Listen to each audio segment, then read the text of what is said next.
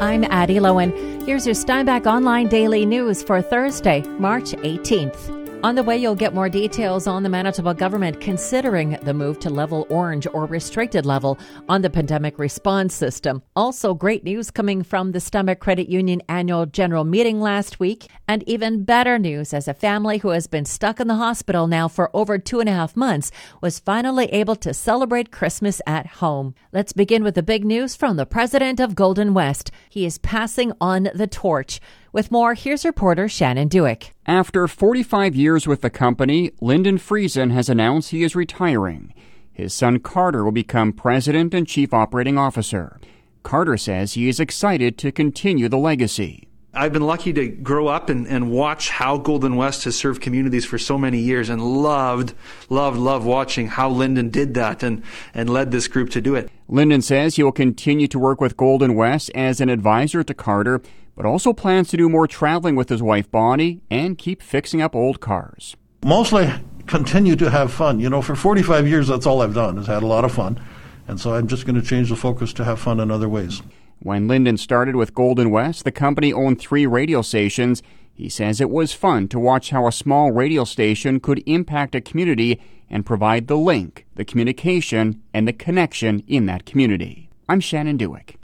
And hundreds of hectares of land have been reduced to ash after the Armagh-Taché's first massive wildfire of the season. Reporter Connor Gerbrandt has more. At 3:30 in the afternoon, a lady who felt her home was in jeopardy reported a raging wildfire just north of the community of Ross. Startled by the unexpected news, Municipal Fire Chief Alan Rao says his crews responded accordingly. We responded with all our units from Landmark, St. John, and Lorette. And en route, we saw nothing but a wall of flame and smoke, and so we knew that we were going to encounter something special. Rao says his squad's top priority was protecting the nearby homes. And, that was our first goal and ultimate goal, and we achieved that. While the cause remains unknown, Rao suspects the blaze was sparked by an ATV rider. He adds 1,500 hectares of land were burnt during this fire. I'm Connor Gerbrandt.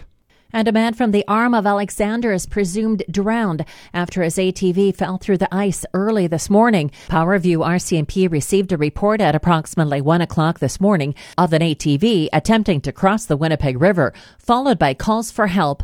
Officers immediately attended to the area, and as they approached the river in the Armagh-Alexander, they could hear the calls for help from a man who was in the water hanging onto the ice. The officers, along with a volunteer firefighter who lived close by, grabbed a life jacket and several rescue ropes and walked out onto the ice. As they attempted to reach the male, he began to struggle in the water. Then he went under and did not resurface. The 42-year-old male from the Armagh-Alexander is presumed drowned. A second man, who is 37 years old from Great Falls, was on a separate ATV who also fell through the ice. However, he was able to pull himself out of the water and was treated for hypothermia. And Hanover firefighters have determined what started the fire at a farm near Pansy yesterday evening.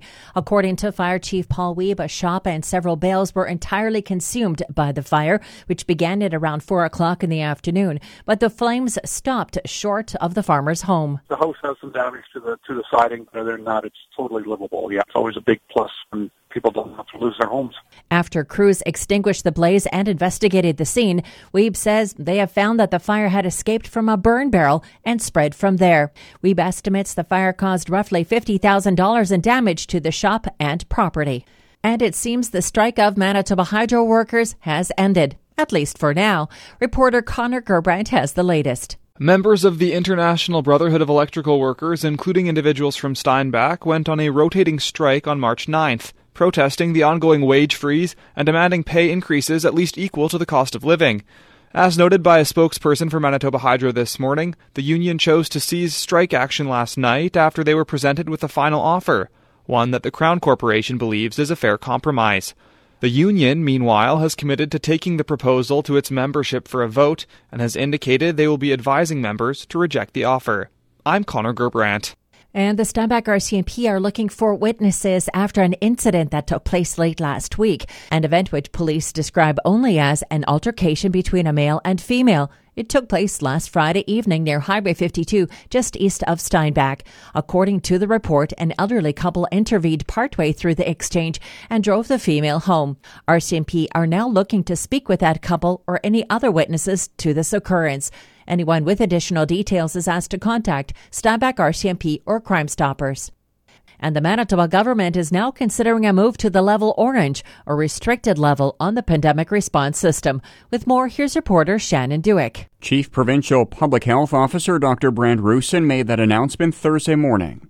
Manitobans are now being asked their opinion through the Engage Manitoba website, such as if changes should happen sooner or wait until after the Easter and Passover holidays. Possible changes include increasing outdoor gathering limits, expanding capacity at retail stores, expanding capacity for religious services, expanding indoor restaurant dining to include a household and their designated visitors, allowing organized team games at indoor sporting facilities, allowing youth to not wear a mask while taking part in indoor sporting activities such as hockey, soccer. Other changes include enabling indoor theaters, indoor concert halls, casino and gaming centers to open at limited capacity levels, and removing the requirement to self-isolate for 14 days for interprovincial domestic travelers who travel for business reasons and do not have symptoms. Dr. Roussin notes public health officials are not considering changes to indoor or outdoor gathering sizes at personal residences at this time. I'm Shannon Dewick. And now to today's COVID-19 case count numbers. Public health officials confirmed this morning there are 91 new cases of the virus in our province. Of those, 6 are in Southern Health, including 1 in Taché and 1 in the rural East District. As well, another Manitoban with COVID-19 has died. The woman, in her 60s, lived in the Southern Health region, and her death is linked to the outbreak at the Portage District General Hospital. Public health officials also announced there are 2 cases of the UK variant of concern in Southern Health. And another Steinbach Centre has joined the fight against COVID-19 by actively administering vaccines. Over the next 2 days, Steinbach Family Medical will be vaccinating people with pre-existing health conditions between the ages of 50 and 64. Feeling optimistic. I think we're really excited about the ability to give vaccines. Family physician Mark Dirksen says his centre received 50 doses late last week and was easily able to find the number of people who wanted protection from the virus. As vaccine quantities remain low across the province, Dirksen says facilities like his own have been given a small supply of AstraZeneca drug to start out with. They've kind of told us that this is testing out their distribution system, and then it allows the clinics and pharmacies to test out their processes to give the vaccine. Dirksen is unsure when the next shipment of doses will arrive in Steinbach, but says the fact that immunizations have begun is something to be celebrated.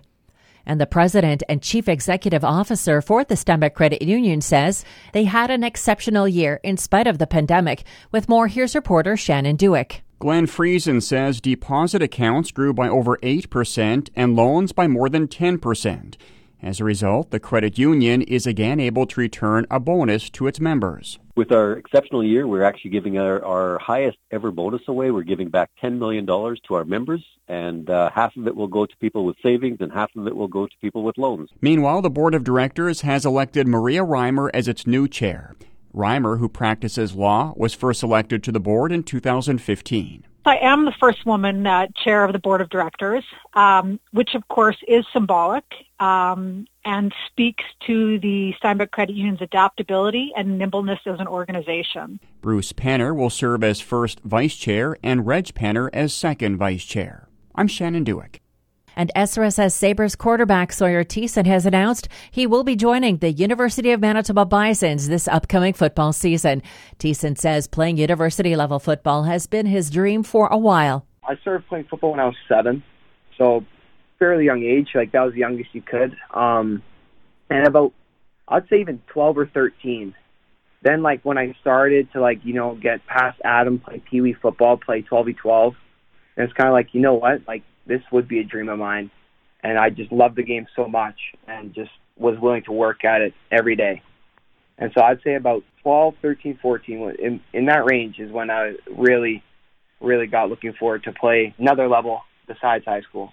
Thiessen says he already knows what he will be doing with the football from his first touchdown. I'd be really tempted to give it to my dad, but I'd probably have to put in the case for myself.